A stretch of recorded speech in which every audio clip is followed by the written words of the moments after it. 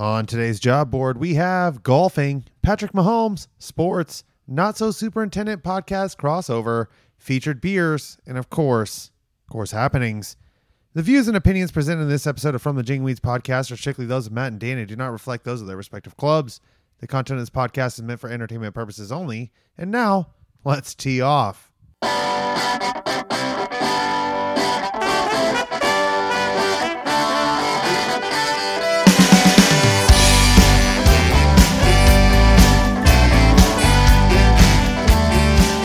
Hey everybody, what's going on? Welcome to episode number 44. Little Danny Ainge action, little Brian Bosworth at Oklahoma. He had to go to 55 when he went to Seattle because some other fucking pigeon had 44. But thanks everybody for joining us. Dan, sorry for getting you going right off the bat, but that's good. We are doing a little Zoom action right now. We had a little hiccup. We couldn't meet up together. And then also in this episode, we kind of got back on the computers anyways because we get together with the Not So Superintendent podcast. Those guys are out of New York. So be prepared to listen to that. We'll jump into that towards the end of this thing, or however Andy's going to edit it into us. But we'll can't wait to see how that goes. And Dan, the screen popped on and you had the hockey hat on, that big ad got us. And when I put mine on, I thought, I wonder if he's going to chuck this back on. So feeling right back at home, back in the old days. On the anniversary of the pandemic, we are back doing it. That's right. The same way when the pandemic got going. It's crazy. It's been a year. I know. It has been. It is crazy. It was a year ago.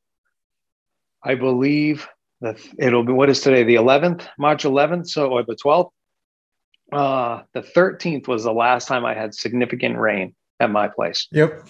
For golf. Well, no, sorry. A couple of weeks ago, we had that. Yeah. Almost 2 inches. Yeah, that is correct. I did have just 3/4 of an inch then. So did you get anything we've today? Had sprinkles, very, very little sprinkles. It's the 12th. So almost 1 year to the day. Yeah.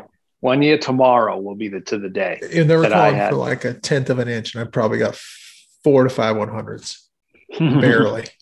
Didn't go cart path only. It was raining pretty hard at my house when I got up this morning, and I played golf this morning, and I'll get to that after. But driving in, I almost text the guys that were playing, and I was almost like, guys, you sure you want to do this? And I got to Shea Boulevard, which is right down the road from the golf course, completely dry. And me and my assistant were standing in the shop, and we were talking about, hey, maybe if it rains, maybe it doesn't, what should we do with water? We're kind of already thinking about it. Yeah, there's rain predicted for all weekend long.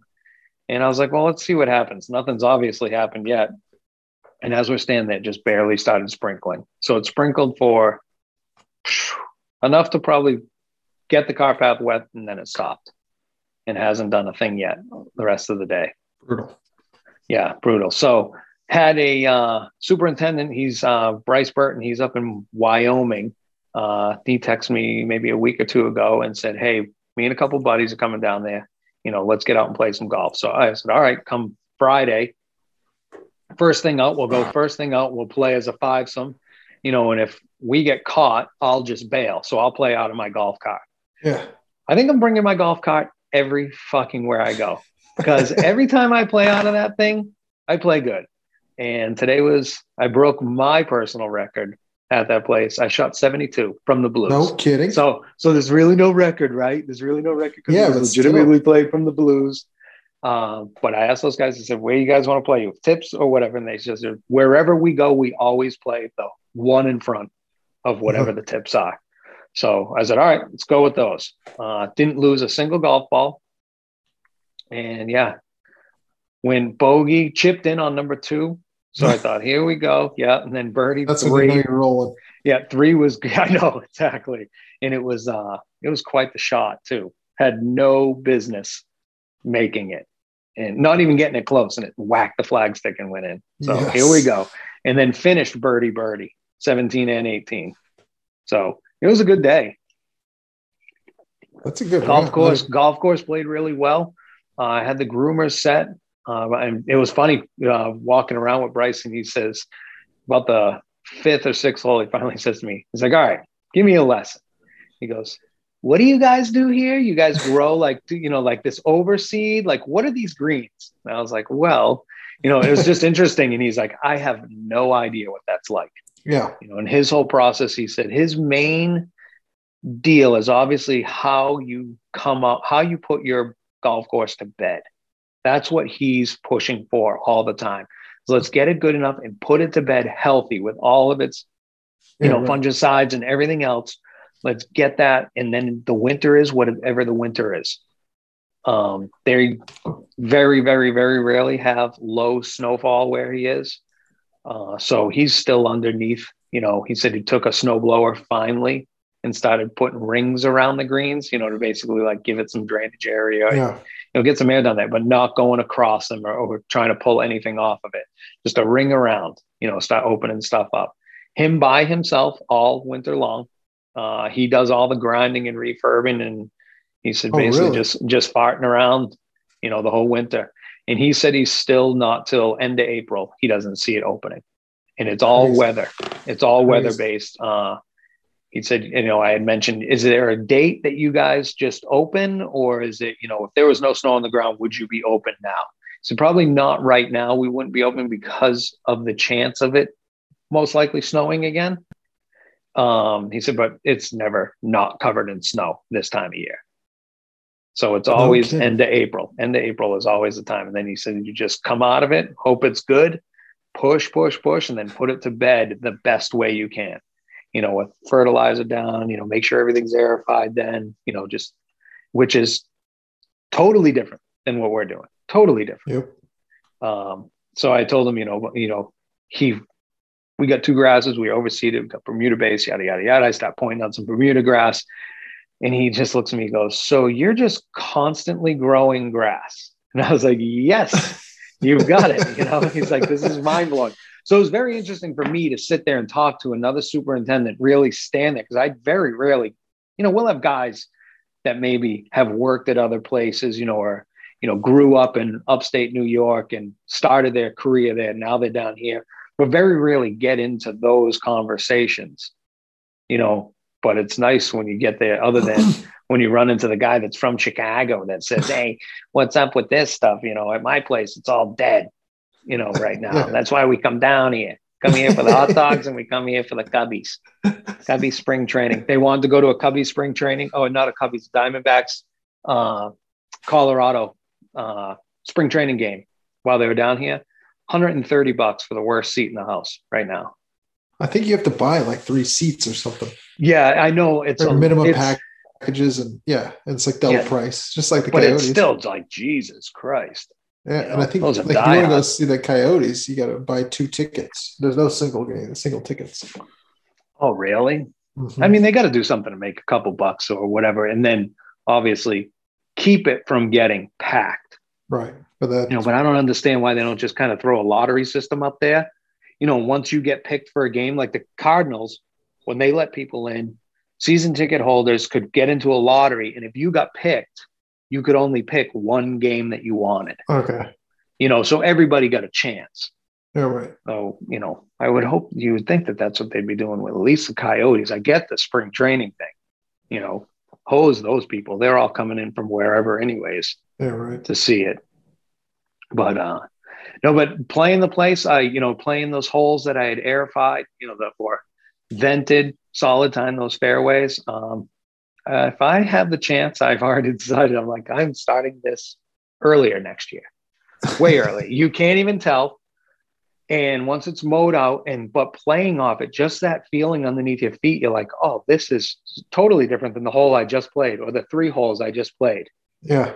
So something's good going on there, but I don't know about how much earlier, but beginning of March, but traffic areas for sure next year will be started right away, as soon as probably January 1st, if it's not frozen, but do something before it gets packed. Golf course is crazy busy. We had a superstar out there today. Dude, MVP. Super. Yeah. Super. Yeah. By some people's imaginations, the best football player that's ever played football. I know that guy. Right? I don't know. He also plays on the Muppets as the voice of Kermit the Frog. Ever hear him? Oh, Patty Mahomes out there. So that was funny. I come out of grabbing a bite to eat and everybody's talking. Oh, did you see him out there? Did you see him out there? I'm like, who are we talking about? Oh, Patrick Mahomes is out there. I'm like, oh, okay. You going to go say hi to him? Nope. Oh, you're not? No. I don't. I mean, he's a goddamn person, whatever. Yeah. So, but boy, everybody was talking about him. And apparently there's 20 of them playing and they were I don't know what group they're with, but they were fighting amongst themselves who was going to play with them. Imagine that, your own buddies fighting over wanting to play with you. Happens all the time, right? Because you get free beers in his group. Yeah. But no, I mean, it created buzz. I text you and Cody, your assistant. Oh man, the biggest Chiefs fan in the world, biggest Mahomes fan in the world. Yeah, very, very giddy. Yeah, very excited. He's like, so I'm gonna go grab so a bucket. Excited. He drove around my course. He was like, I'm gonna go buy some Coors Light. Then I'm gonna go sit over on Kingslayer, or Kingtree, yeah. And I'm gonna sit on a bucket, and when he comes by, he had this whole plan. Jesus Christ. I was like, I bet Matt would let you drive around and see him if you wanted. He said, I won't. Yeah. But then he was all fired up and he left the shop. And I was like, you're gonna go came and grabbed my cart and done whatever he wanted, and Jesus Christ. So he went down there, he caught him. I know. He drove up and down Kingtree, like he said, with his Mahomes music on. That was sweet tunes he had cranking in that car in that video. And he drove by him at 35 miles an hour. You couldn't even tell if it was me or you. I know. Or whoever. Park and act like he was walking. And be like, yo, TB12, what's up? Oh, I mean, Patty, what's up? Biggest fan, man. He's all painted up. Yeah, he's all painted. He's got his winter hat on that he wears with his man bun underneath. But yeah, it is crazy, man. I mean, when you see people like that close or just around you, the buzz, it's like, holy shit. Yeah. I swear to God, is there anybody that you think that you would be like, whoa, to? There's one person that I would Michael go Jordan. To. Michael Jordan. Larry would be the only one that I would walk up to him at an airport and say, I love you, man. I love you. I don't know what I'd say, but he would be the guy that I'd be like, that's Jesus right there. Other than that, I'm not sure. I mean, obviously, when I was in Indian if I saw like certain guys, like if I saw like Biz isn't that level, right. But he's different. He's more approachable to people. You don't know how people are going to be. And I don't ever want to be like, oh my God. Yeah, a couple times, right? At Living Spaces, I was like, you're Paul Bissonnette. He's like, yep. He took me to his car and gave me tickets to an Oilers game. Like, which one do you want to go to? I was like, well, I'll go see McDavid. And he fired me tickets. Oh, it was awesome. Super nice guy. Yeah, but he's on like a different level. He's now at this point in his career. And Patrick Mahomes or any of these other guys could get to that level where they went from athlete to like media superstar or media personality or an actor, whatever. It's totally different than the guy that plays on Sunday.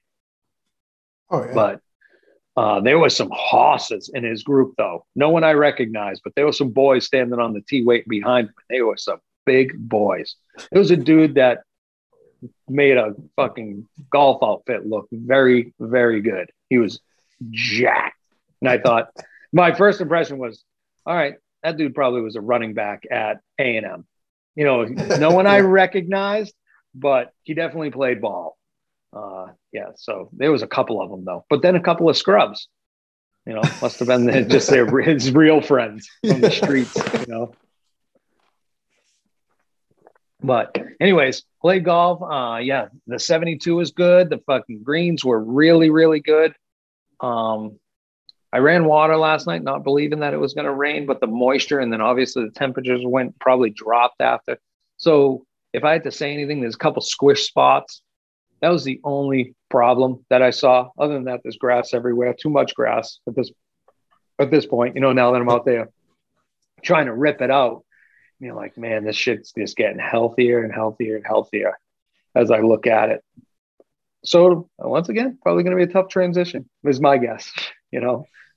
Yeah, I think it just all depends on the weather, man. You always usually have pretty good. Your transitions are always pretty good. They're okay at times. Yeah. But depends on the hole, you know, because the hole has maybe 6 and 7, very little Bermuda grass underneath because it was always a weed field. And then the holes that are full with common Bermuda just take a little while. The ones that are strongly 328, they transition pretty good. And then obviously where they sit on the golf course. Yeah. You know, as far as, you know, angles to the sun and all that business. But other than that, I don't know. I think it's pretty good. So I got no complaints about it. And it's nice playing it.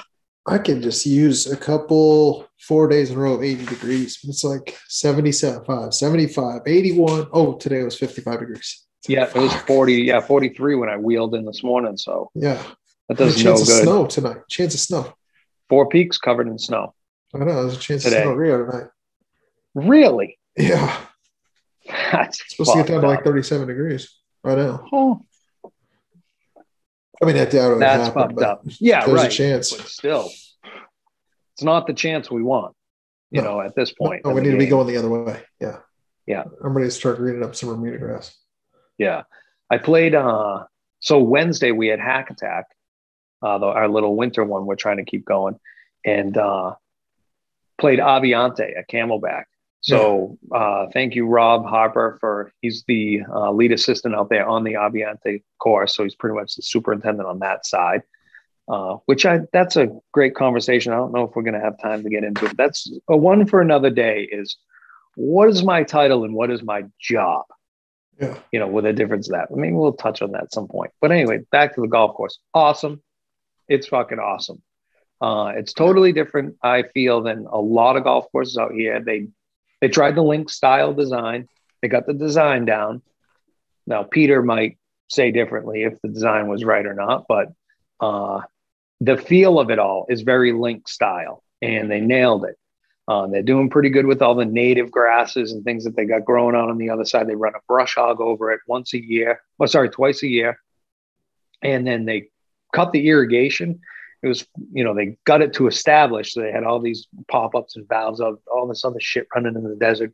And we asked him, I said, you know, how often do you run that thing now? He's like, 4th of July weekend because of the fireworks. You know, don't want anything getting in there. Just make sure it's wet enough. And then you pray for the monsoon. He said, but this year we did have to turn it on. And so that's it. And that's it. So, and that place is 8 years old now. It feels like it was redone 3 years ago. Yeah, I've heard really good things. It's really good. Champion greens, non-overseeded, which they're awesome right now. Absolutely awesome. You know, they just paint the shit out of them. Yep. You know, in the wintertime, but right now they're their own green color. You know, they may be putting a little bit in there, but I would say probably not. You know, they're their own green color. They're growing for sure. I thought the first green compared to the last green, you know, had definitely a little bit of growth to it. But they're really good, nice and firm. The whole place firm and fast. So if anybody gets a chance to get out there and do that, it won't be disappointing for sure. Now, I don't know what it costs to play. That might disappoint some people, but I heard a number run around yesterday, or when we played Wednesday, 300 plus Quintero right now. Is that right? Yeah. That is fucking wild. But we're packed. I'm sure you're packed, but all the public's packed. Yeah. Those guys that came down, they played Toka Sticks out by the Mesa Gateway Airport. He's like, I couldn't believe how busy golf was. I was like, oh, dude, this is it out here all the time. Oh, yeah. You know, this being interesting. I bet we have more people on golf courses in the state of Arizona in one given day than Wyoming has people in the entire state. There's no way. Dude, they have less than like a fucking million people in the state. There's not a million people on the golf course every day. Hey, I don't know, 250 times 350? That's not even close to a million. I don't think. Not even close? Oh, dude. Shit. All right. For all you non-mathematicians, that's not that close. No. That's no. like 87,000. That's awesome that you just did the math on it. Oh, fuck. 250 times 350 million. Yeah. Yeah. I mean, it's the same million. Well, they probably have 70,000 people in the state. Oh, that's true. Not really, so it's very close, I bet. I don't even know if they have what they got. But anyway, they were very surprised at how many people on the golf course. And it was just like, wow, that's crazy because this is the norm, baby. This is the norm. Can't wait for that to go away. I mean, other than for the business. I wonder, Midwest courses, I wonder if they're going to be busy. I know like this week, Omaha got an 80-degree day and the courses were packed. Yeah, it's supposed to be 60 today or 70 today in Boston. Yeah. So there'll be, I get people wanting to get out. I just wonder if that's a constant thing where you can just wheel up to a public and get on. Yeah. I don't know. I'd imagine that it's got to be going busy everywhere.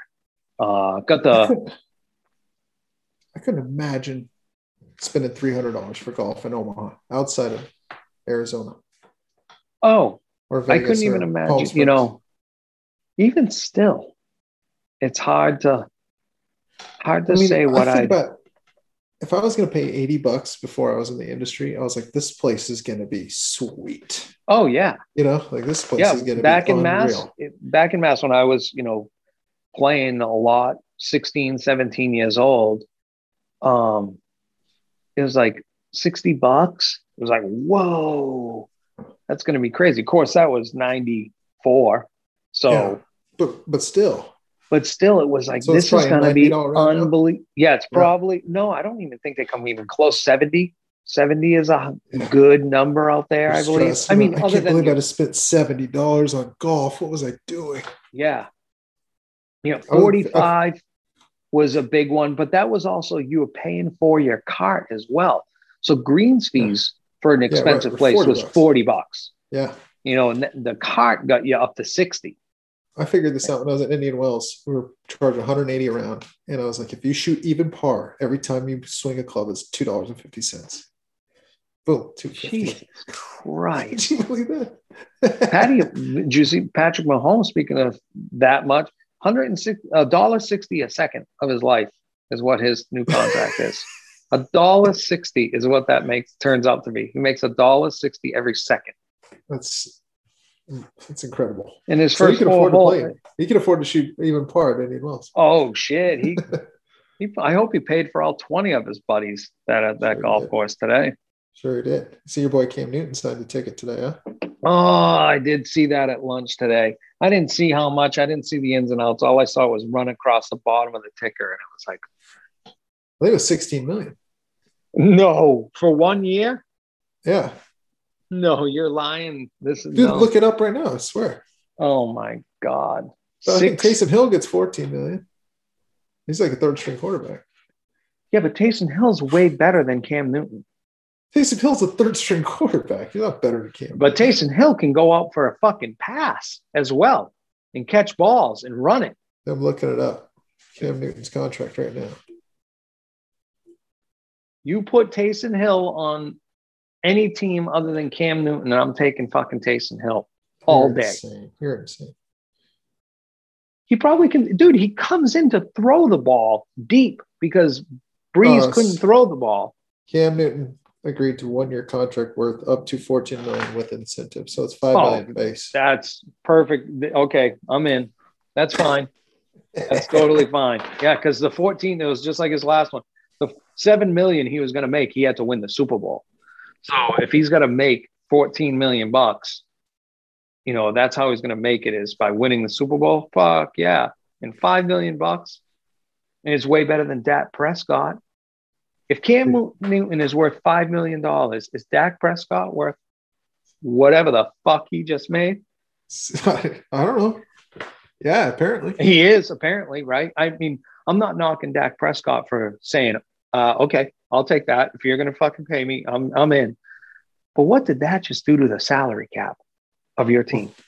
Well, I think they're going to say it's going to go up anyway in a couple of years. In the NFL, it's going to explode. Yeah. No, hope. yeah. I mean, how much more can it explode? It's going to keep on going, for whatever. But still, it dropped this year, so it's down 8%. It's at 182 million is the cap. First time it ever dropped since 2011, I believe. Yeah. But still, you're handing it all to your one dude. And the best dude, the most important dude, though.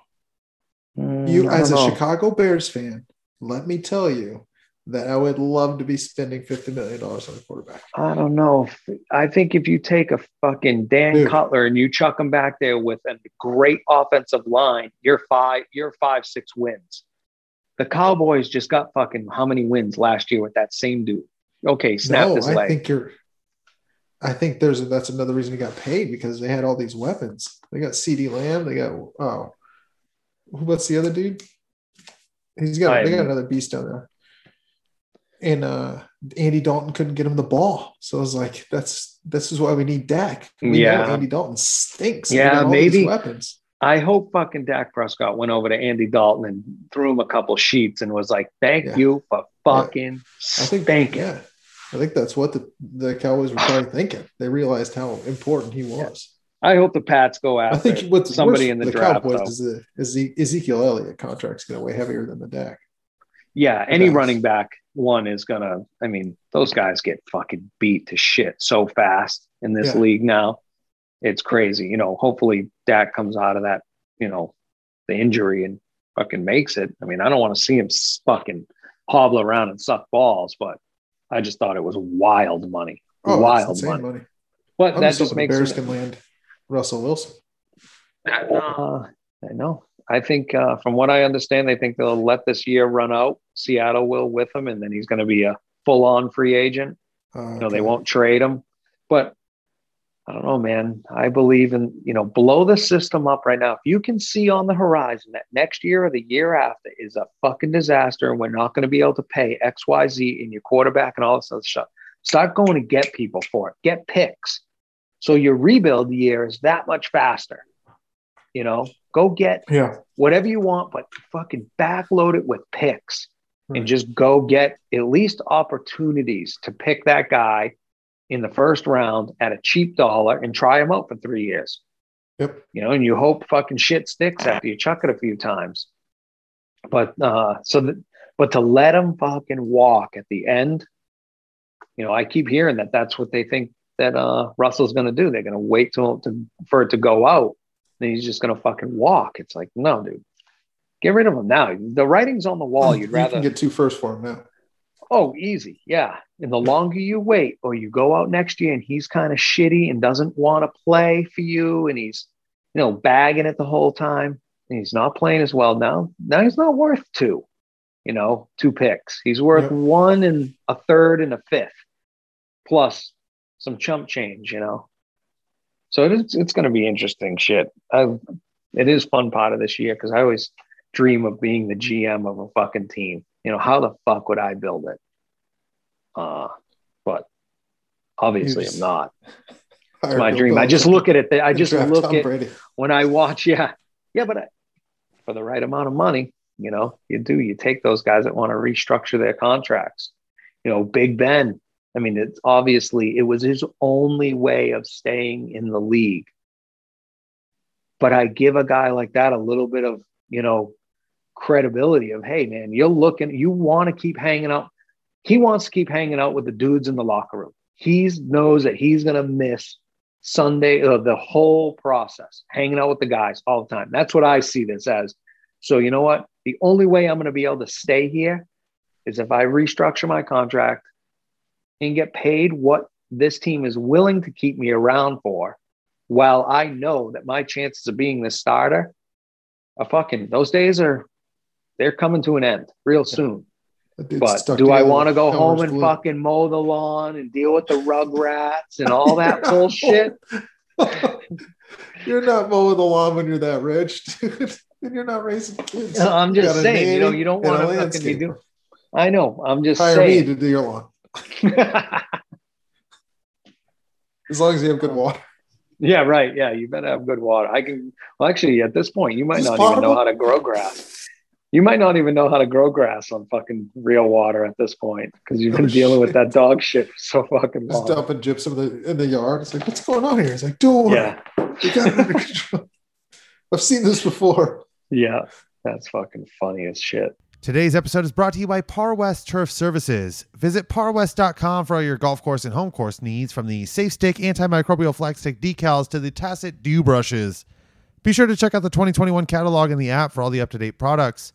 Par West Turf Services. Use promo code JINGWEEDS for free shipping on orders over $250. Well, yeah, man, I'm glad we were able to do this. I mean, obviously, now you guys are on like what, episode 43 or something right now? 44. Yeah. 44. Okay. Yeah, 44.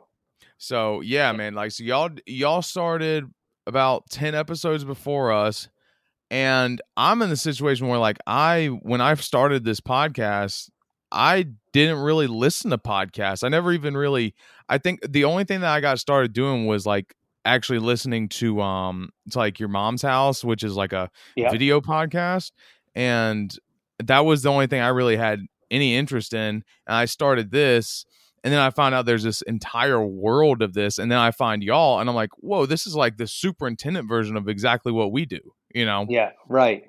So what exactly made y'all want to start this? Like, what was kind of that moment when y'all were like, okay, I want to do this? So as well, I was never a podcast listener. And then I forget what it was. It's probably through Barstool. Ended up listening to Part of My Take, and then Spittin' Chicklets. And me and Dan got together one day for lunch. This was our first meeting, and we meet up. And we walk into this fucking little bagel joint that we go to all the time. And he looks at me kind of crooked-eyed. Mm-hmm. And I'm thinking like, this motherfucking, he's a horse. So I'm like, who's this big motherfucker staring at me like weird? And he's, we're eating lunch, and he keeps on like smirking and whatever. I'm like, dude, what's so funny? He's like, you are my buddy Ryan, like identical. Like Here he is. And he shows me a picture, and it's like, holy shit. And then obviously he hears me chatting and talking about different things. He's like, are you a stoolie? I was like, oh yeah, man, I've been fucking Barstool fan since it was a paper. I had friends that used to mail the paper to me when I lived out here. Oh, wow. Basically because it started in Boston. So it was like this big deal. And, I've been listening to those guys and on their shit forever. So we created this kind of relationship. And then it was like, hey, you listen to Chicklets? Yeah, we listen to that Part and Take. Yeah, we listen to that. Then I got into listening to Bill Burr and Joe Rogan. And the whole time, those are the two that probably got me to go, all right, I could while out like Bill Burr, or I could kind of do what Rogan does, as far as I thought maybe the interview style. So over 44 episodes, I think what we have going on, or at least the road that I find that me and Dan are both comfortable with, and Dan, yell at me if I'm wrong, is we have found the middle road of that, or it's our thing. That's what you call our thing, where we rant and rave and go wild on some shit, but then we can get into good, I guess, general conversation, and then really kind of nerd out for a minute or two, on the growing grass.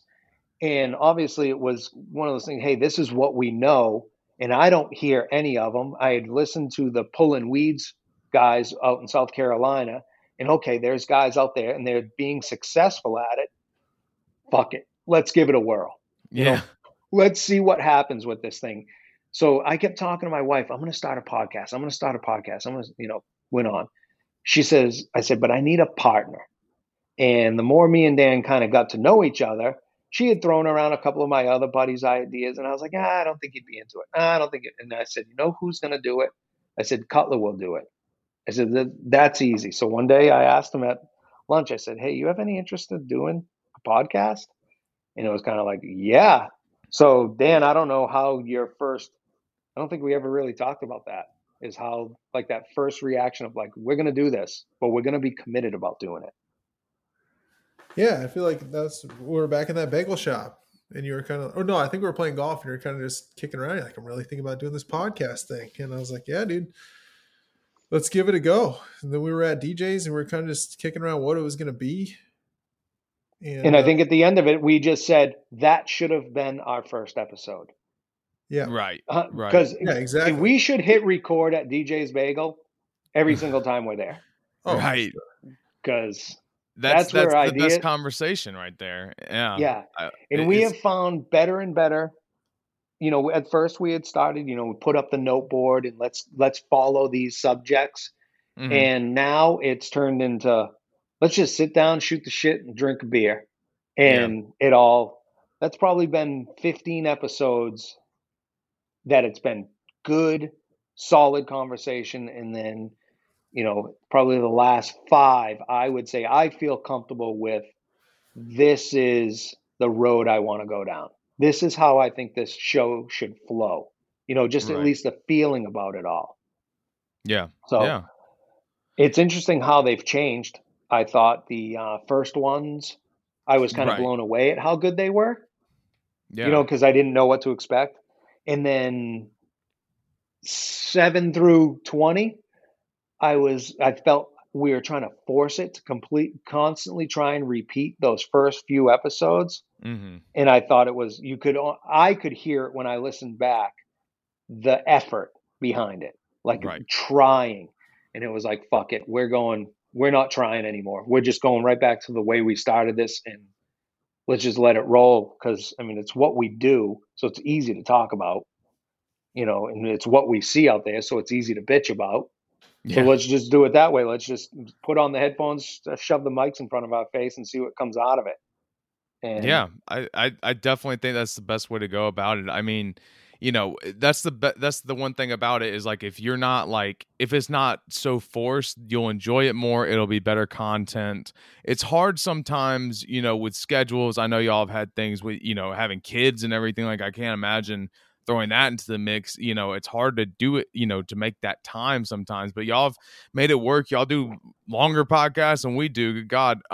You know, we're in the situation where we do like a 40 to 45, sometimes a 50-minute podcast, you know?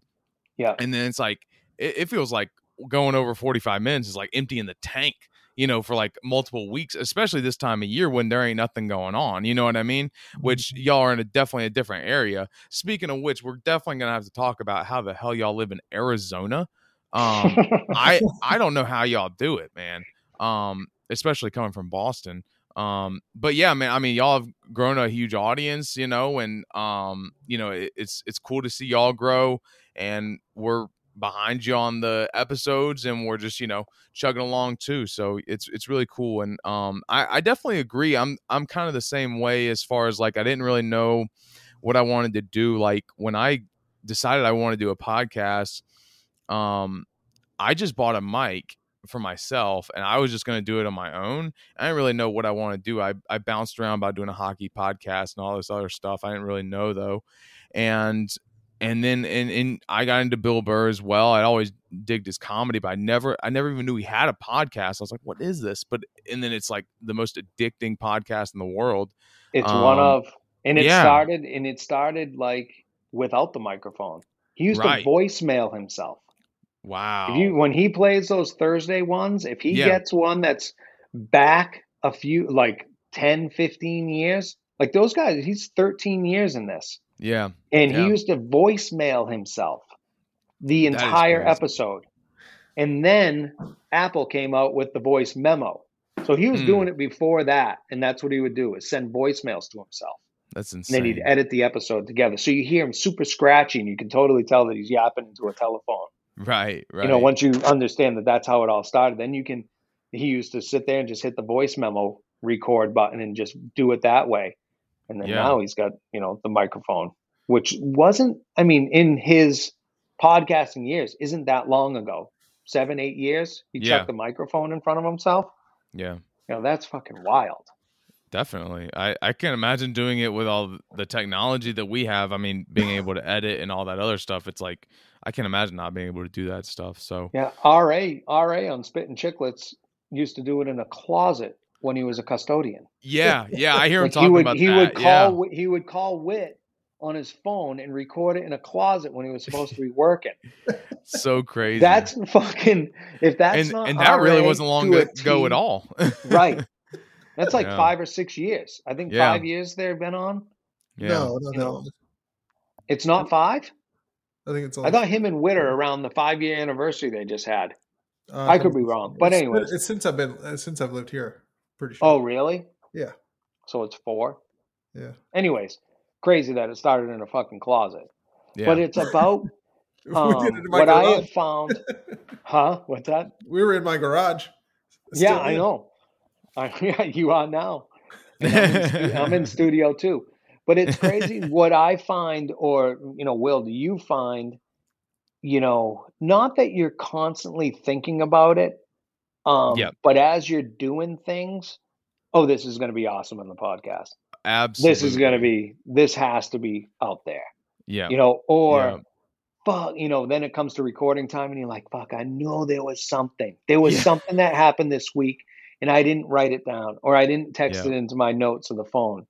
Yeah. But, yeah, it's wild how it's kind of consumed me a little bit for a while. Yeah. I don't think it's so much now. Now it's like going to the gym now. It's like, Right. okay, Fridays at 2, we're fucking recording and we'll see what happens. Yeah. Which I think helps me and you, Dan, a lot is because when it was those Tuesday nights Oh, starting at 9 o'clock in the garage it started and whenever not my getting kids done were- till 11:30, and Gosh. Wednesday mornings were a complete wash. Wednesdays. Oh, the whole day Wednesday was garbage. I would only So- hope that we could play golf on Wednesdays. Yeah. So I didn't have to think about growing grass because I was hurting. Yeah, it was Mm. definitely tough because Yeah, you're well- thinking about going to bed at that point, and it's like, okay, now I got gear up and get going, to go record. Yeah, I remember listening to a podcast of y'all's, and y'all had a guest, and I remember you just saying, "Oh yeah, it's 1 a.m. right now. We should go to bed." I was like, "What?" Or something. Oh, like that it was- like that was insanely Andy. late. Andy Yeah. was it was 1 a.m. Yeah. I couldn't Andy believe it. I was got like, "Oh on. my gosh, what are these guys Yeah. doing?" Was Right? that when we did Gary Brawley interview Yeah, I think it might have been the Gary one or because Josh, we maybe recorded Josh, 'cause he's on the recorded West right Coast now. after. But I mean, that's part of the commitment, and I keep saying to Yeah. myself, and me and Dan kind of keep saying to each other, it's not about what it is. Just keep the content flowing. Keep your name a little bit relevant. Give the people that want to listen a Right. little something to listen to. So if it is that hour long, I think the best episodes are that 45 minutes. Right. Right. Listening to Rogan go for 3.5 hours sometimes, it takes how many trips back and forth to work, how many rips around the golf course, and then you Yeah. got to throw in like finishing at the gym or going to the grocery store, before you're done the episode. Whereas, talking to the guys that I know out here that listen to us, they're like, oh, it's great for that morning ride around the golf course, that first out kind of cruising Yeah. around, get the day going kind of thing. Then another one says, I do it while I'm spraying. I spray and listen to you guys. Whereas some of the sales guys, they're like, yeah, it's hard to listen to you because I'm in and out of my truck. So if it's a little bit longer than 35 minutes, it's that 35 minutes that it takes me to leave my house and get to my first stop. And then it's kind of done for the day. And then I try to pick it up tomorrow. So I think the window for us in, our industry podcast is that 45 to an hour and 10 minutes is it. Yeah. Anything over that can kind of get exhausting. Oh, absolutely. And I definitely agree with the Rogan thing. I love Rogan, but like I can probably count on both my hands the amount of whole podcast of his I've actually listened to. The Undertaker? I usually start them Yes. yeah, I did. I actually did. I think I did make it through the entire The Undertaker one. may have Yes. been one of his best ever. Miley Cyrus, yes. Probably one of the better I actually ones. didn't listen to the whole thing of that, but I did start it. I heard the Lance Armstrong one is incredible. Mm-hmm. Oh, I haven't seen that one. His was actually. unreal. Yeah, it's my wife calls him my influencer. Yeah, I mean, for me, like mine would be Tom Segura and Bill Burr, probably. Bill Burr is awesome. Segura Yeah. is great stand-up. I can't get into his podcast. He's too dry for a podcast. To For me. the thing with Segura's podcast is it's literally you almost have to go back and listen from like the beginning to understand most of the jokes. It's almost all inside jokes. All the drops are inside jokes. Everything is inside jokes. So it's very hard to just jump in and listen to. So it makes it tough for people to get into it. But and it's also awesome. Such a wacky podcast. But yeah. Yeah. Bill and Burr and Bert Kreischer are phenomenal together. Yeah. Phenomenal. Yeah. That's those are the guys. That's why I thought, wow, this can be easy because they're just doing the same thing we are. We're just bullshitting. Yeah, we're just bullshitting about grown grass is all, and then whining about a golfer here and there. Right. We whine a little bit too much about the golfer that pays our bills, essentially. It's weird. I've been so curious about this. So y'all do it a little bit differently than us in the sense that y'all put we put our names out there, but y'all put like the name of the course that you work out and everything. Yeah. Like, did y'all's like GM or anybody know about this? Nothing. Nobody? Oh yeah, absolutely. They do. Martin, the son of my owner, is all in. He asked me the other day about some of my Instagram stuff. He's like, "Hey, just make sure you can tag it." But here's the issue: if you tag it, you can't put the F word, like the divot on 16. He wanted to tag that. He's like, but I can't. It's just that doesn't work. But we have an app for our golf course, and it's on the app. It says Golf Podcast on it. And we are going to do, he bought a drone, and then he bought these other little cameras. I'll have to, once I see them, and it's a knockoff of a GoPro. That's kind of the easiest way that I can describe it. Sure. But it's super good quality, and it has like these magnets and shit that you can hook it up to weird little spots. It shows like a person mountain biking, and they wear like a necklace with a metal plate, and you magnet it over your shirt. So the metal plate is under your shirt and the camera's on top of your shirt. You know what I'm saying? Right. So it has all these crazy gadgets and shit to it. So we bought 2 of these things, and we're going to do a series. And it comes from, me telling him that Dan does a video, for the members, kind of saying what's going on in the golf course and things like that. I had said, hey, this goes on. So why don't we try and do this? And we can run this stuff on a loop. We're going to do a whole video of basically what it's like waking up in the morning at the golf course. We've talked about, how he'll get there. Martin will get there at 4 a.m. with us, or 4:30 in the morning, whatever our starting time be. And he'll get the drones going. He's going to follow us from the second the lights pop on in the shop. And we'll kind of edit this video together of the day of setting up the golf course. And we'll put that on a loop. And he told me today, he's like, I'm going to link you guys to the bottom of this thing. So when people watch it, they'll be able to click on the bottom and they'll go to the Jingweeds podcast. That's really cool. For me, I mean, I'm sure you kind of get where I'm coming from or who I really am, because I am exactly who I am on this podcast. This is one of the only golf courses that would allow me to be me. Yeah, that's very interesting. I was just about to say, like, Dan, are you in the same boat or no? I don't even think my GM knows, but I don't care. Like, you can find me on the internet and know that I work at Rio Verde Country Club, so I don't think anybody. It's not that big of a deal, you know what I mean? And I don't think we say anything too disparaging. Like, I appreciate my members and I understand their concerns, and so like, there's nothing that I say or do on here that's going to jeopardize anything. I was just curious because like my thing is like kind of like I say, the way we handle it is just.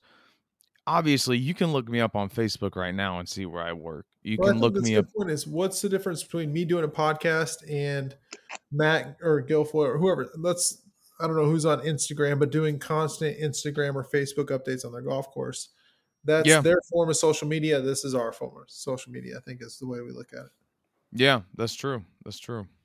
I like that. That's really cool. I try to tell it, we try to tell it exactly how it is on our side. This is, and I had an interesting phone call the other day. So the old assistant that I worked with up at Desert Highlands, Dave, he calls me the other day and he says, hey, he now works for a sales company, which is a lot like SiteOne. Dave, sorry, I don't know the name of the company. Otherwise, I'd pump the wheels off of it. But he wheels into a golf course up in Minnesota, new guy, new superintendent at this golf course, and he had been laid off or furloughed through the pandemic wherever he was, and he had just scooped this job up, and he's started back up, and he's looking for ways to kind of get the juices flowing before the season starts. And he tells Dave, he says, I ran across this podcast. He's like, and it's really helping. Dave says, oh yeah, who's that? He says, I don't know, some shit about the jingweeds.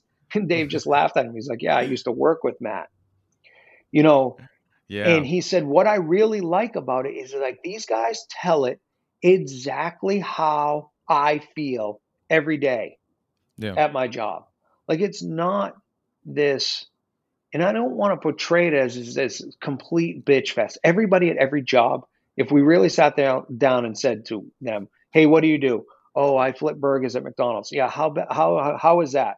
Oh, it fucking sucks. Everyone's going to tell you the worst part about it. Right. So I don't want to sit and constantly bash how difficult it is. What we want to do, or is how I feel this podcast and yours does the same thing, is this isn't just riding around in a golf cart like golfers see us do. Yeah. Golfers see us, as the quote unquote boss, radio on the hip, and just wheeling around, just staring at shit, or not even getting out of their cart, not doing anything. And they just see a bunch of guys getting in their way as the rest of the crew.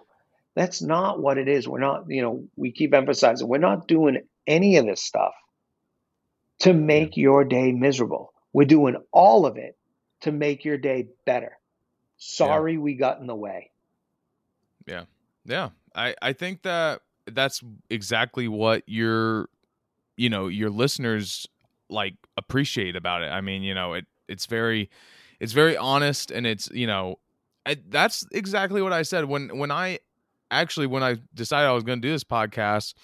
I was like, oh, I don't think there's anything out here like this, because I think the only podcast that I had actually even listened to was the Superintendent Radio Network, and I love that podcast. It's great. I know the guys that do it, but it's like these are just interviews. I was like, I want to hear like the not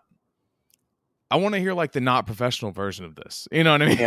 Yeah. So that's exactly what I wanted to do. And that's exactly what y'all have as well. And it's awesome. It's a little bit different take. And that's also something else I want to talk about too, was like, so I would say like, if I don't know, cause I've been thinking about it a lot lately, is like, how does someone like pick like what superintendent they want to work for? Because I recently accepted a new job, and it was very hard. I liked both. Congrats on that, by the way. Oh, thank you, man. To go home, right? Yeah. Me and Dan did touch on that. I said that you were going home to your course, and we both looked at each other earlier, and we were like, I don't think I want to go home.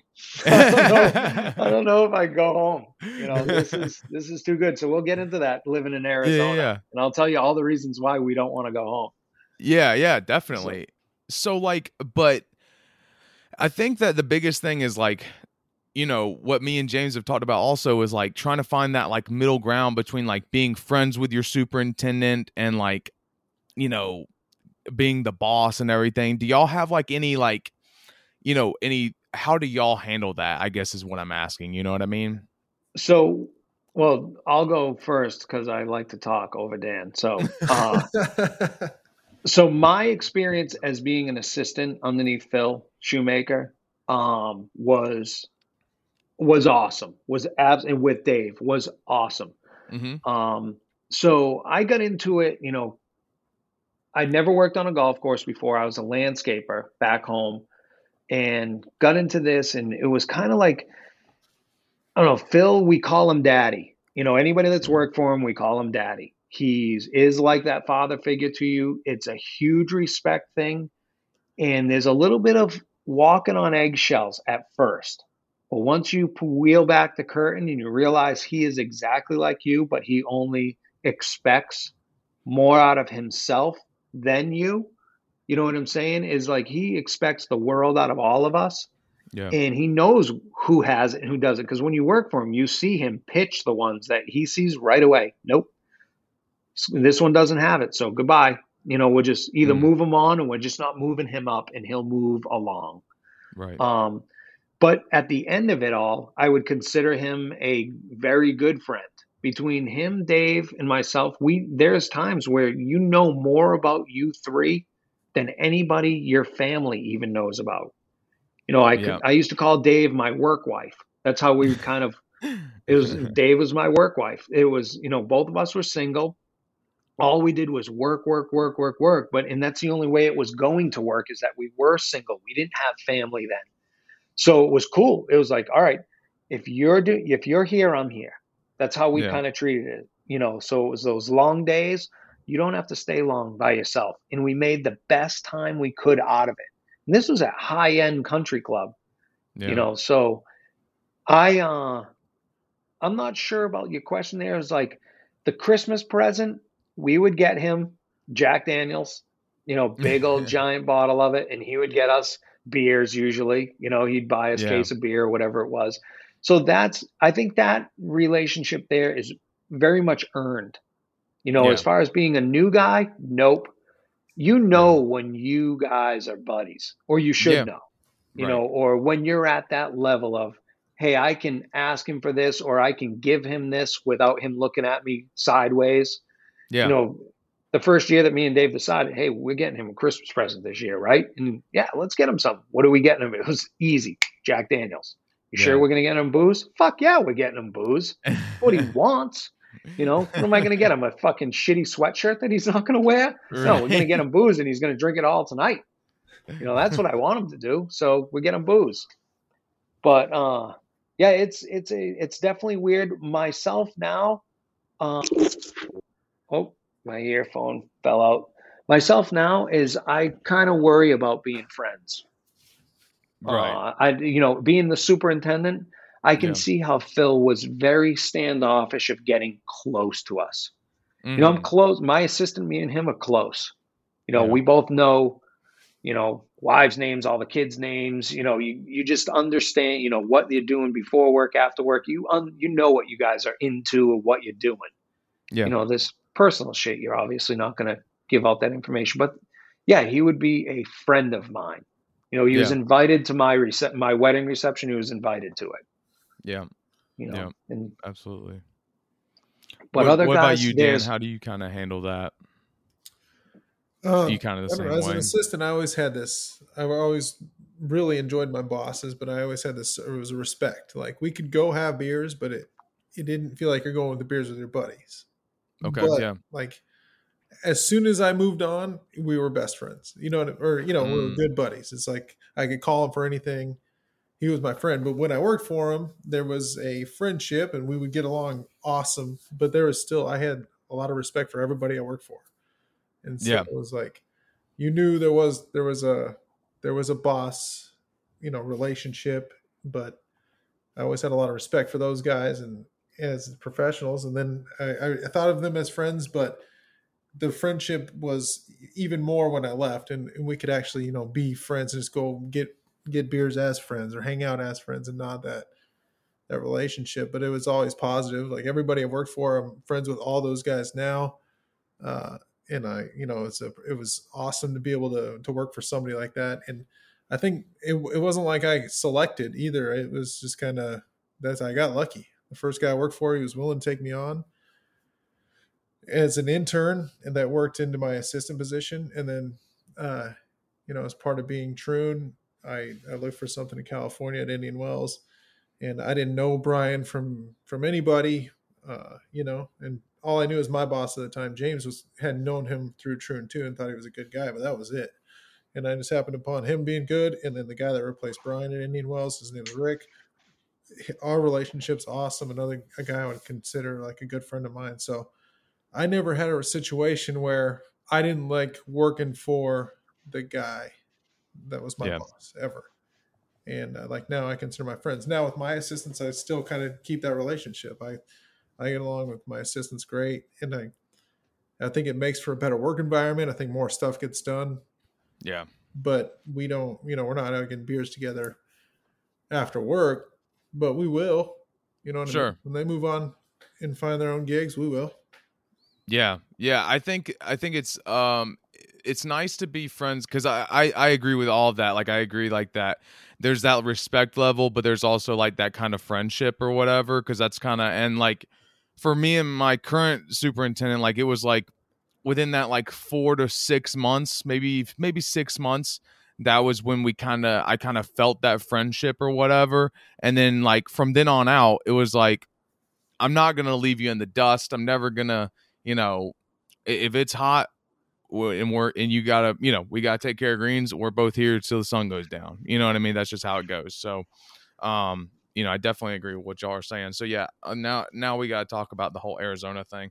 What made y'all want to go out to Arizona, and I guess you want to talk about your home situation, why you can't go home, everything like that. Fire away, Dan. I'll let you go first.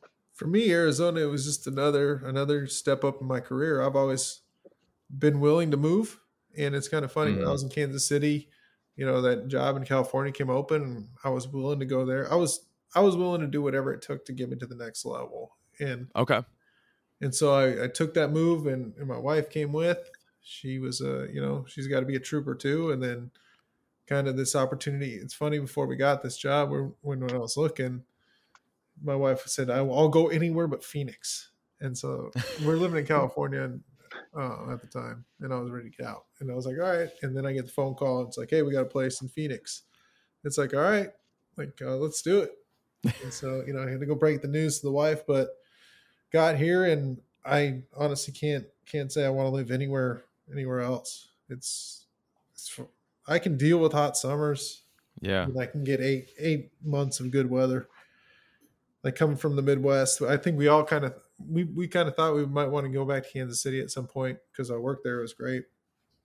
Yeah. But that's only two good months of weather. Like we get 1 month in the spring, one month in the fall, and then the rest is way too hot or way too humid. And then the winter is just cold and shitty, and you're just inside, you're not doing anything.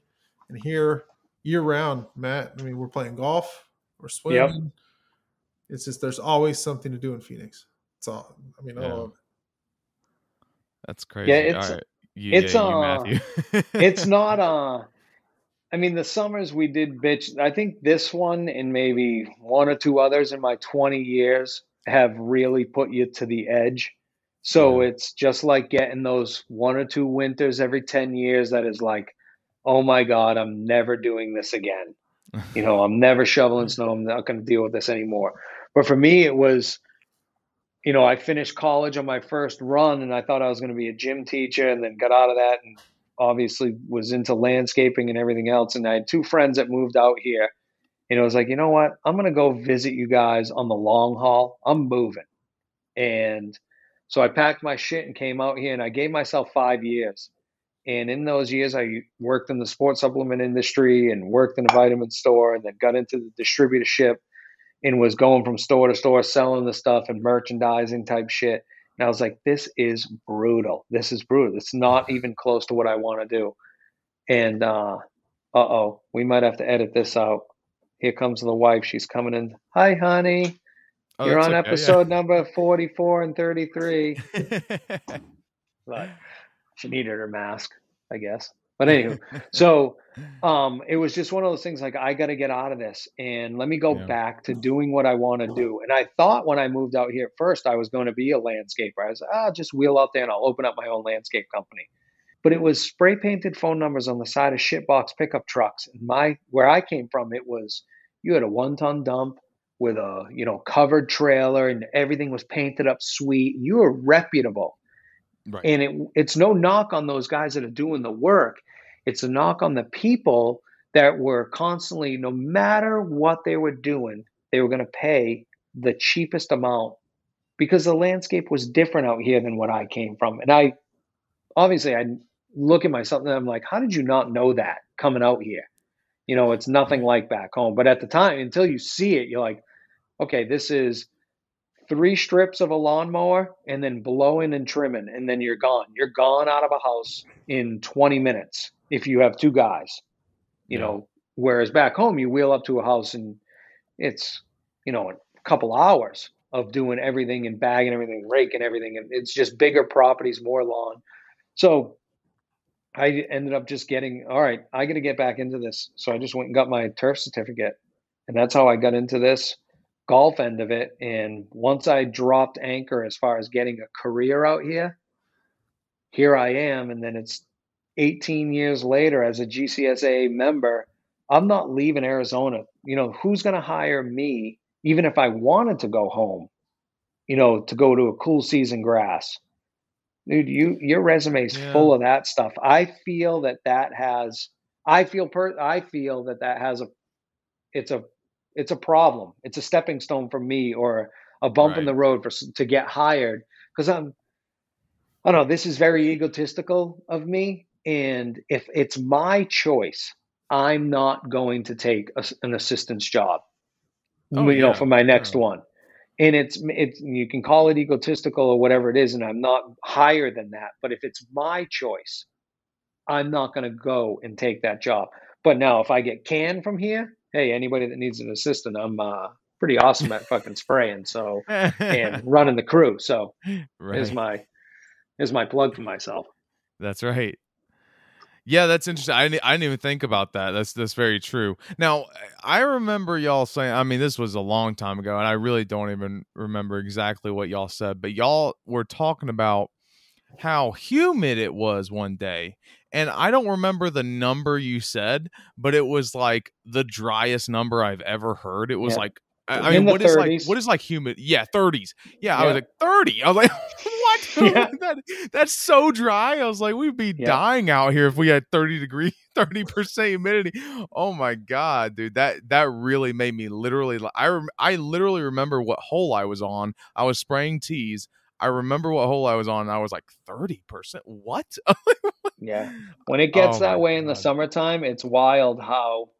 Add that heat and just that little bit of humidity. You know, they always say, oh, Phoenix is, it's not the heat, it's the humidity. Or back in Massachusetts, it's not heat, it's the humidity. Here it's the heat and there is no humidity. But man, you add just that little bit to it and it's a game changer. And it's a game changer for the turf. That grass ain't used to it, yeah. But for the Bermuda grass, it's crazy how it starts shooting out of the ground. The littlest bit of humidity. But after a decent monsoon, that next morning, you know, our typical years, if you get that morning in August, late August, you get a rainstorm, you know, monsoon in the day before in the afternoon, that next morning is brutal because it's getting the humidity, or the humidity's rising. And now we're talking in the 60s and 70s. And then the temperatures, because that rain dropped it, you know, it may have dropped into the high 60s at night, but by the time we're at work and it's getting going, it's back to 75. It's totally different out here. Yeah. You know, as far as even some coming from a place where we had shitloads of humidity, now it kills me. Absolutely kills me. Sure. Sweat your ass off. Yeah. I'm the furthest west I've ever been is like Nashville, Tennessee. So I can't even like come close to like feeling that type of weather, you know, but like I know during the winter, like my skin dries out, you know what I mean? It's like, oh my God, I can imagine being just dry all the time. There's a lot of moisturizer and a lot of sunscreen. I bet. Lots of it. But and you need it. You also put up a stat or something on Instagram one time, like how many days got over 100 degrees down there.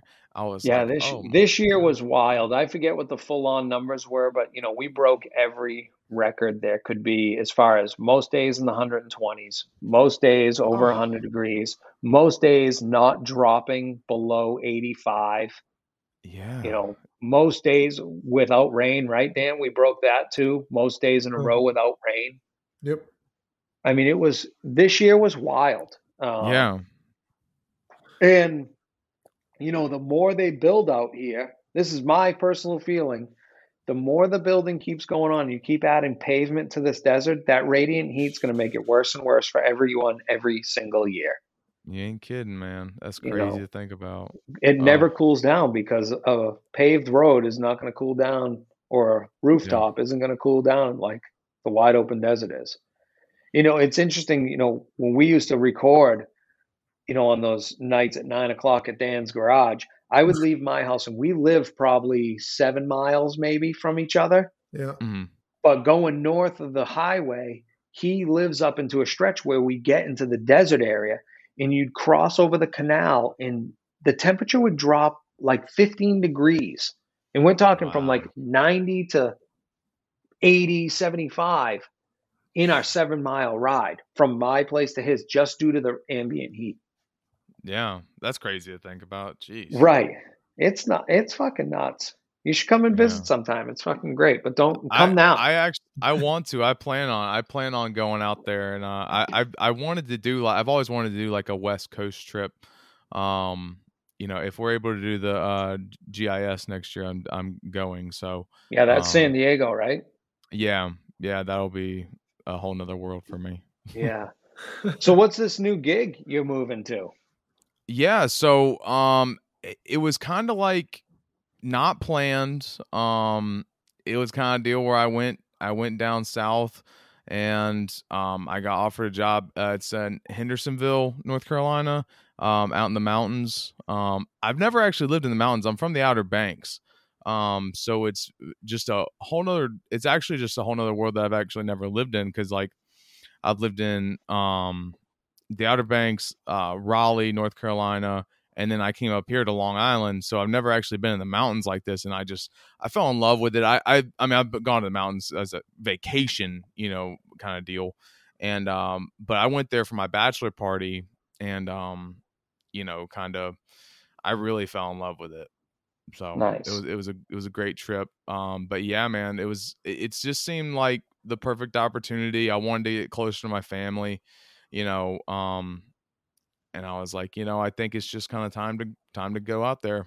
So yeah, I'm very excited about it though. The my new boss seems super cool. The guys, the club is just, they're very adamant about keeping their workers happy. He told me that the guy who's there right now, the superintendent that's there right now, has been there for 11 years.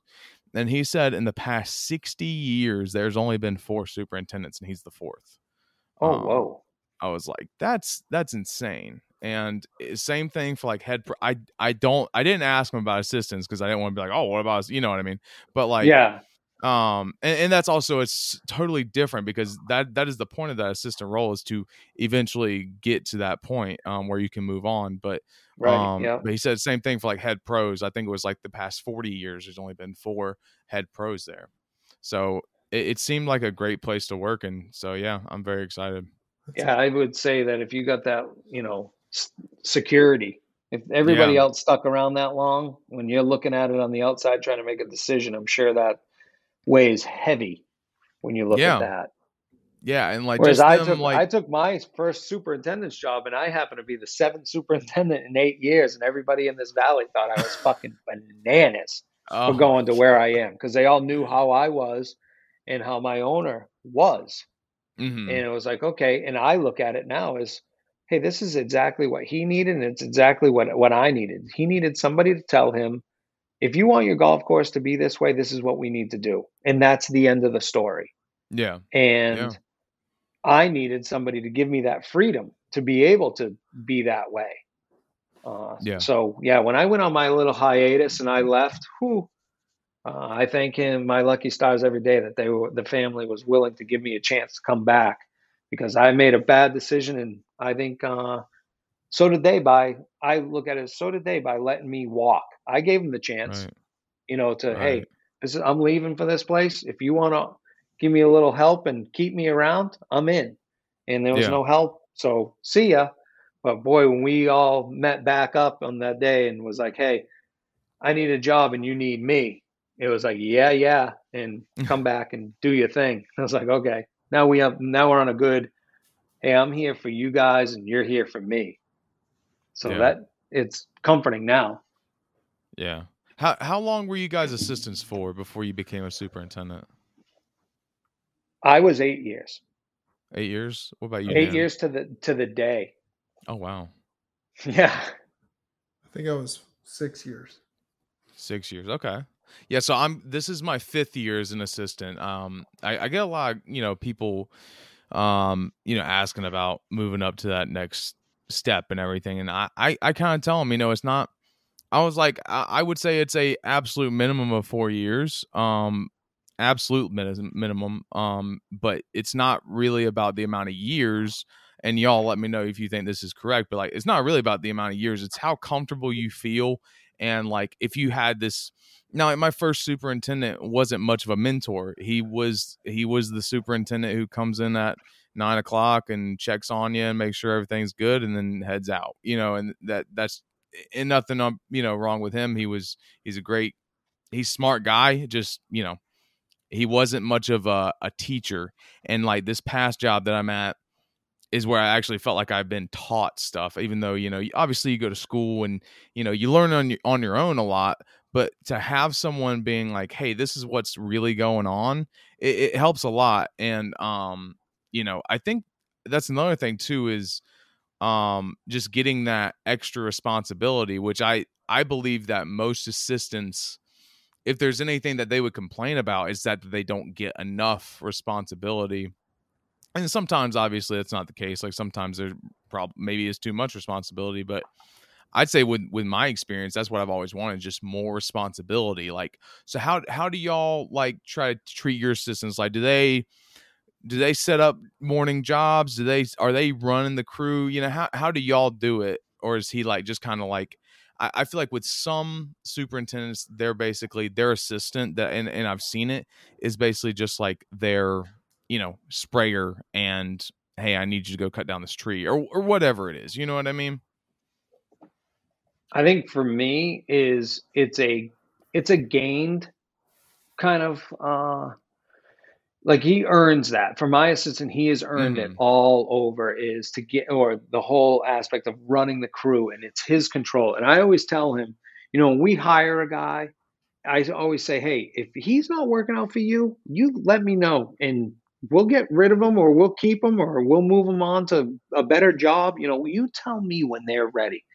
But over the years, he's been with me for 8 years, and he understands how I operate. And then I've given him more and more control over the years. Like I make all the agronomical decisions.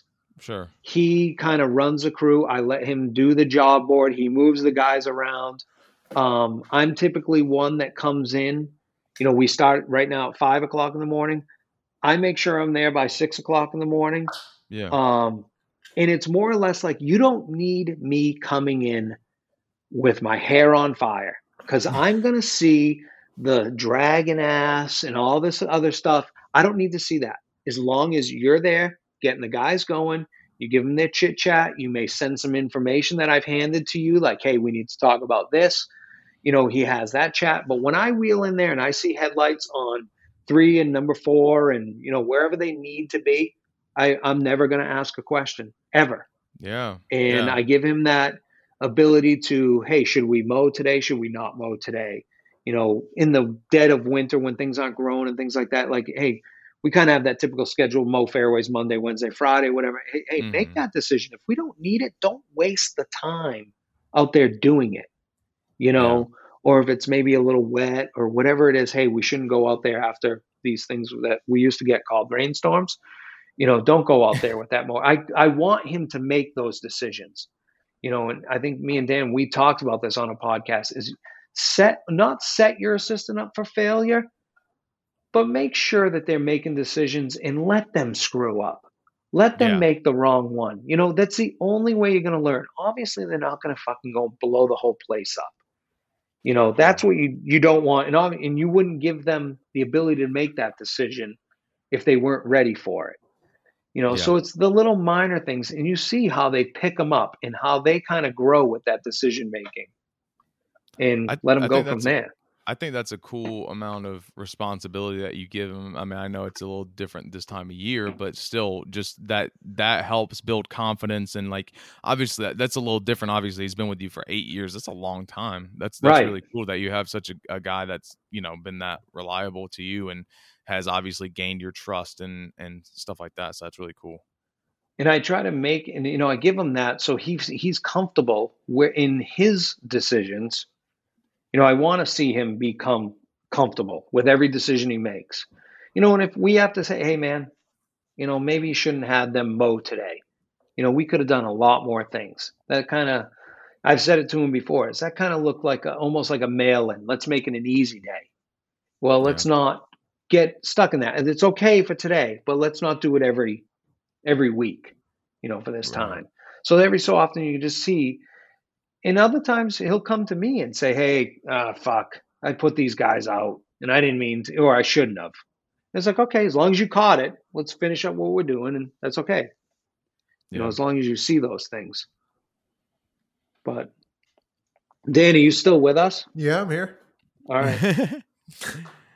Mine's a little different because I got 36 holes. So, oh boy, that is a whole nother. Yeah, that's a whole nother animal, basically. Yeah, so and they're maintained a little bit differently. Is that right? No, I mean, are they on the same schedule pretty much? Yeah, except in the summer we got alternating closures, but we do everything's identical on each golf course.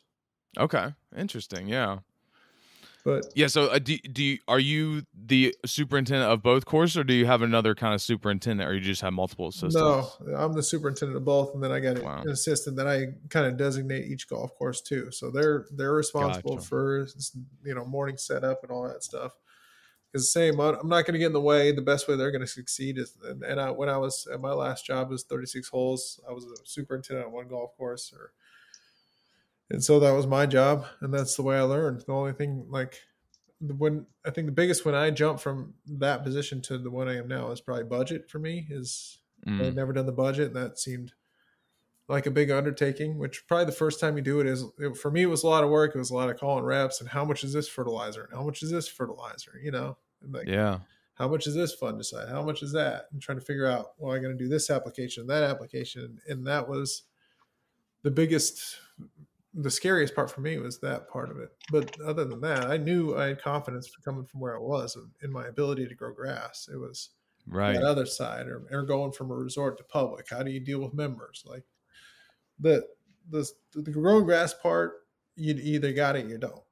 Well, it is almost at that hour mark. We can just, wrap it up and then, yeah. It was, that was a good time. Yeah, definitely, We're definitely going to have to do it again. Absolutely. Yeah. I could talk about this shit for hours. So yeah, exactly. Honestly. Yeah. All right. So that was a little interview with, or a little chit chat. I don't even know if it was an interview, but that was our get together with the not so superintendent guys. Sorry we missed out on James joining us. James, sorry you missed us, but that's fine. Good chat, Will. It was interesting. Good talk. A lot different than I thought it was going to be. It was a lot of good flow. Good flow. I'll give it that. I didn't know what to expect, and not like I'm saying, oh, it's way better than I fucking expected, but it was still good. But hey, before we go on any further, what are we drinking for beers today? Because these ones are good ones. I got two of them, and maybe I should only mention one, but I think I'm going to mention two. Why? Half the reason why I'm starting to get buckled right now. I have a local Arizona. Both of these are local, and they're tied together. So let's get into it. We got a Four Peaks Ziracle Desert IPA, excellent beer. That guy right there, giant cans. Four Peaks Brewery. This is where I met my wife. She was a server. I was a boozer. Me and my buddy Smitty were like Cliff and Norm from Cheers at that place. I met her almost 20 years ago, and we've been together for 8, married for 2. So Four Peaks has a little bit of, I guess, a little touch in the heart for this guy, and it's where I grew up drinking beers out here. So this one, I can't find the like 7, 8, dude. Yeah, it's up there. It's up there. So I got a giant can of that. So I crushed through that thing. And the other one, which is tied to Four Peaks in a way, that a brewer from Four Peaks Brewery started Santan Brewery down in Chandler, Arizona. And I have Moon Juice Galactic IPA. It's a little 7.3 alcohol per volume. It's gassy and it's excellent. So I got 2 of those babies going today.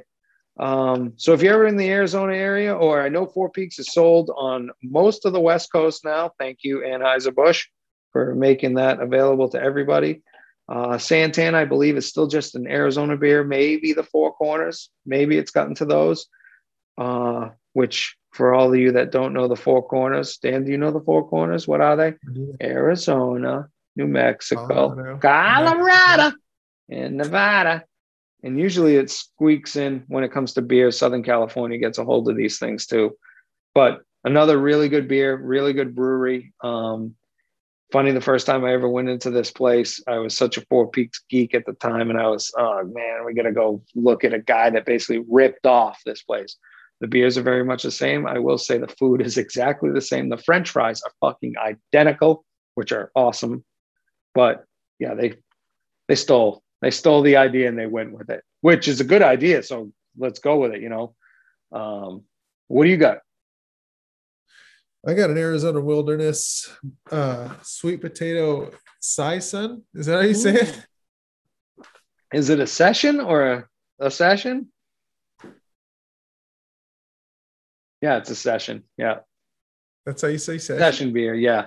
No, it's not. I believe so, yeah. No, it's not. No? Saison is a different beer. It's like a French word, dude, for some Belgian beer. Oh, never heard of it. But Arizona Wilderness, very good brewery. Sweet potato. So, I mean, I'll tell you why I got this. My my admin had them in her fridge and she didn't want to drink them, so she brought them to me.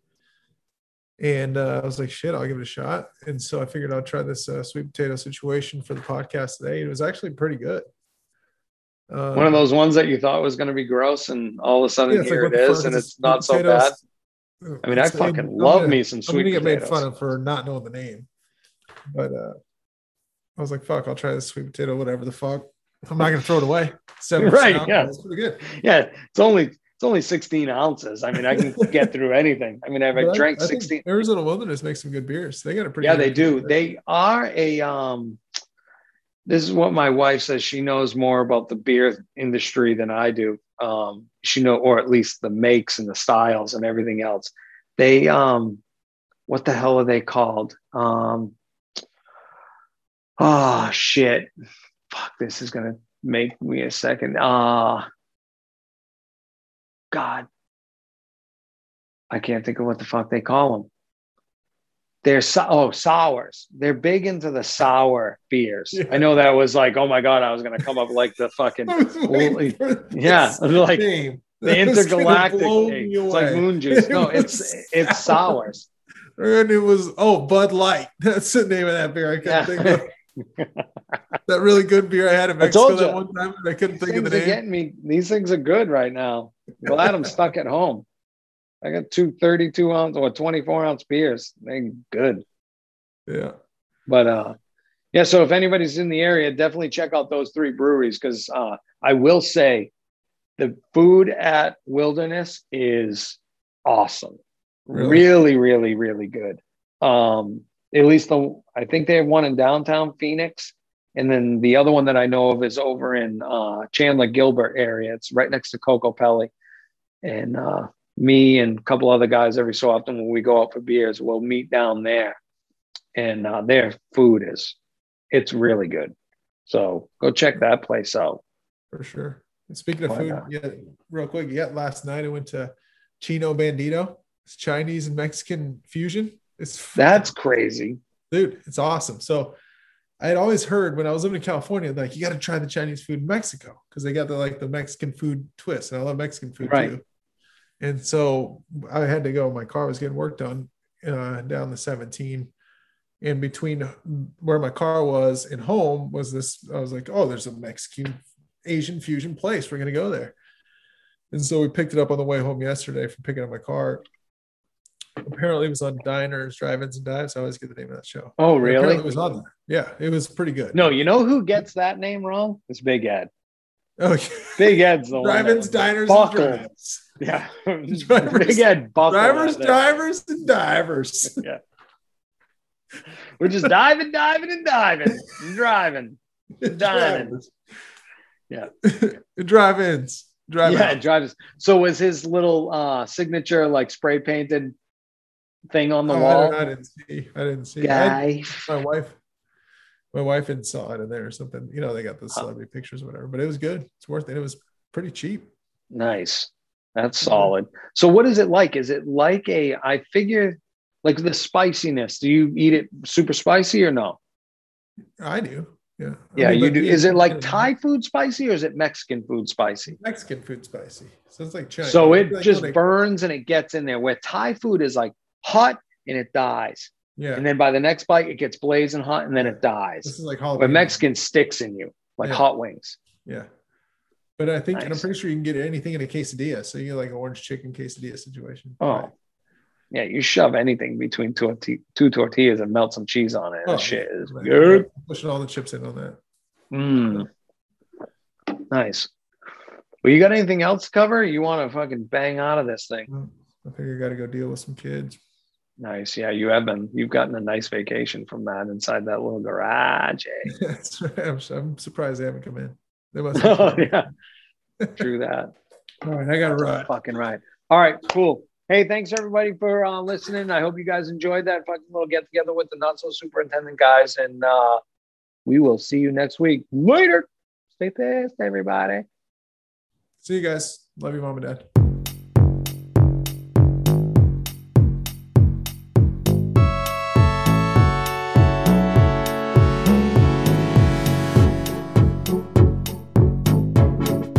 Letting me record now, so that's all that matters.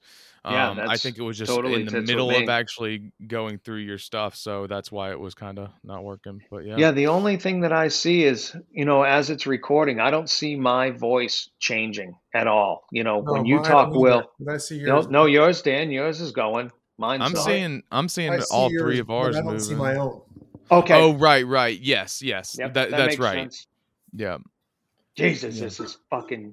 Glad I grow grass and not fucking record Zoom meetings. Jesus Christ. You do now record Zoom meetings. I know. I should Yeah. be way better at this. I mean, we're multimedia moguls at this point. So Yeah, that's true. fucking A. Wait, so are we saying y'all have a producer? Is this what It's Andy is Dan's brother, who has schooling background in this, right, Dan? Yeah, here in Phoenix. Yeah. So when we started this, me and Dan hit record, it was like, oh yeah, this is fucking cool. Here's our voices. We can talk shit and talk grass or whatever. Then we hit end. And then it was like, all right, now what do we do with this? Yeah. Now what? Right. Right. The editing, you watch a YouTube video and you watch this kid rip through it and it's like, that should be easy. And then all of a sudden it's like, okay, this isn't easy. And Dan was like, I think Andy might want to be doing this. It was like, all right, Andy, you want to do this? So he enjoys doing it, and it gives him, I guess, quote unquote, practice to stay in it. And he does it so fast compared to us. Right. Right. So he's the one that reads all the ad reads and everything for us. Oh, okay. I didn't realize that. I got you. Okay. Yeah, that's good. So is he the one that says the on the job board today and everything like that? Yep. Oh, wow. Interesting. I didn't realize that. Okay. Yeah, he does that, which he makes it all, he basically listens to the episode and then makes that up at the end of it. Interesting. He picks the music and then he does the ad read for Par West. Okay. Gotcha. Yeah. Me and That's Dan awesome. have tried it and it's fucking brutal. So, because he kind of, Andy has a chance to practice over and over because he has put on at the end of some of these things, basically his trial and errors. Right. As the bloopers at the end, he's had a couple of them where he reads it and he's like, shit, and then you hear restart it again. That's crazy. Safe Stick antimicrobial flagstick decals. Safe Stick antimicrobial flagstick decals. Safe Stick antimicrobial flagstick decals.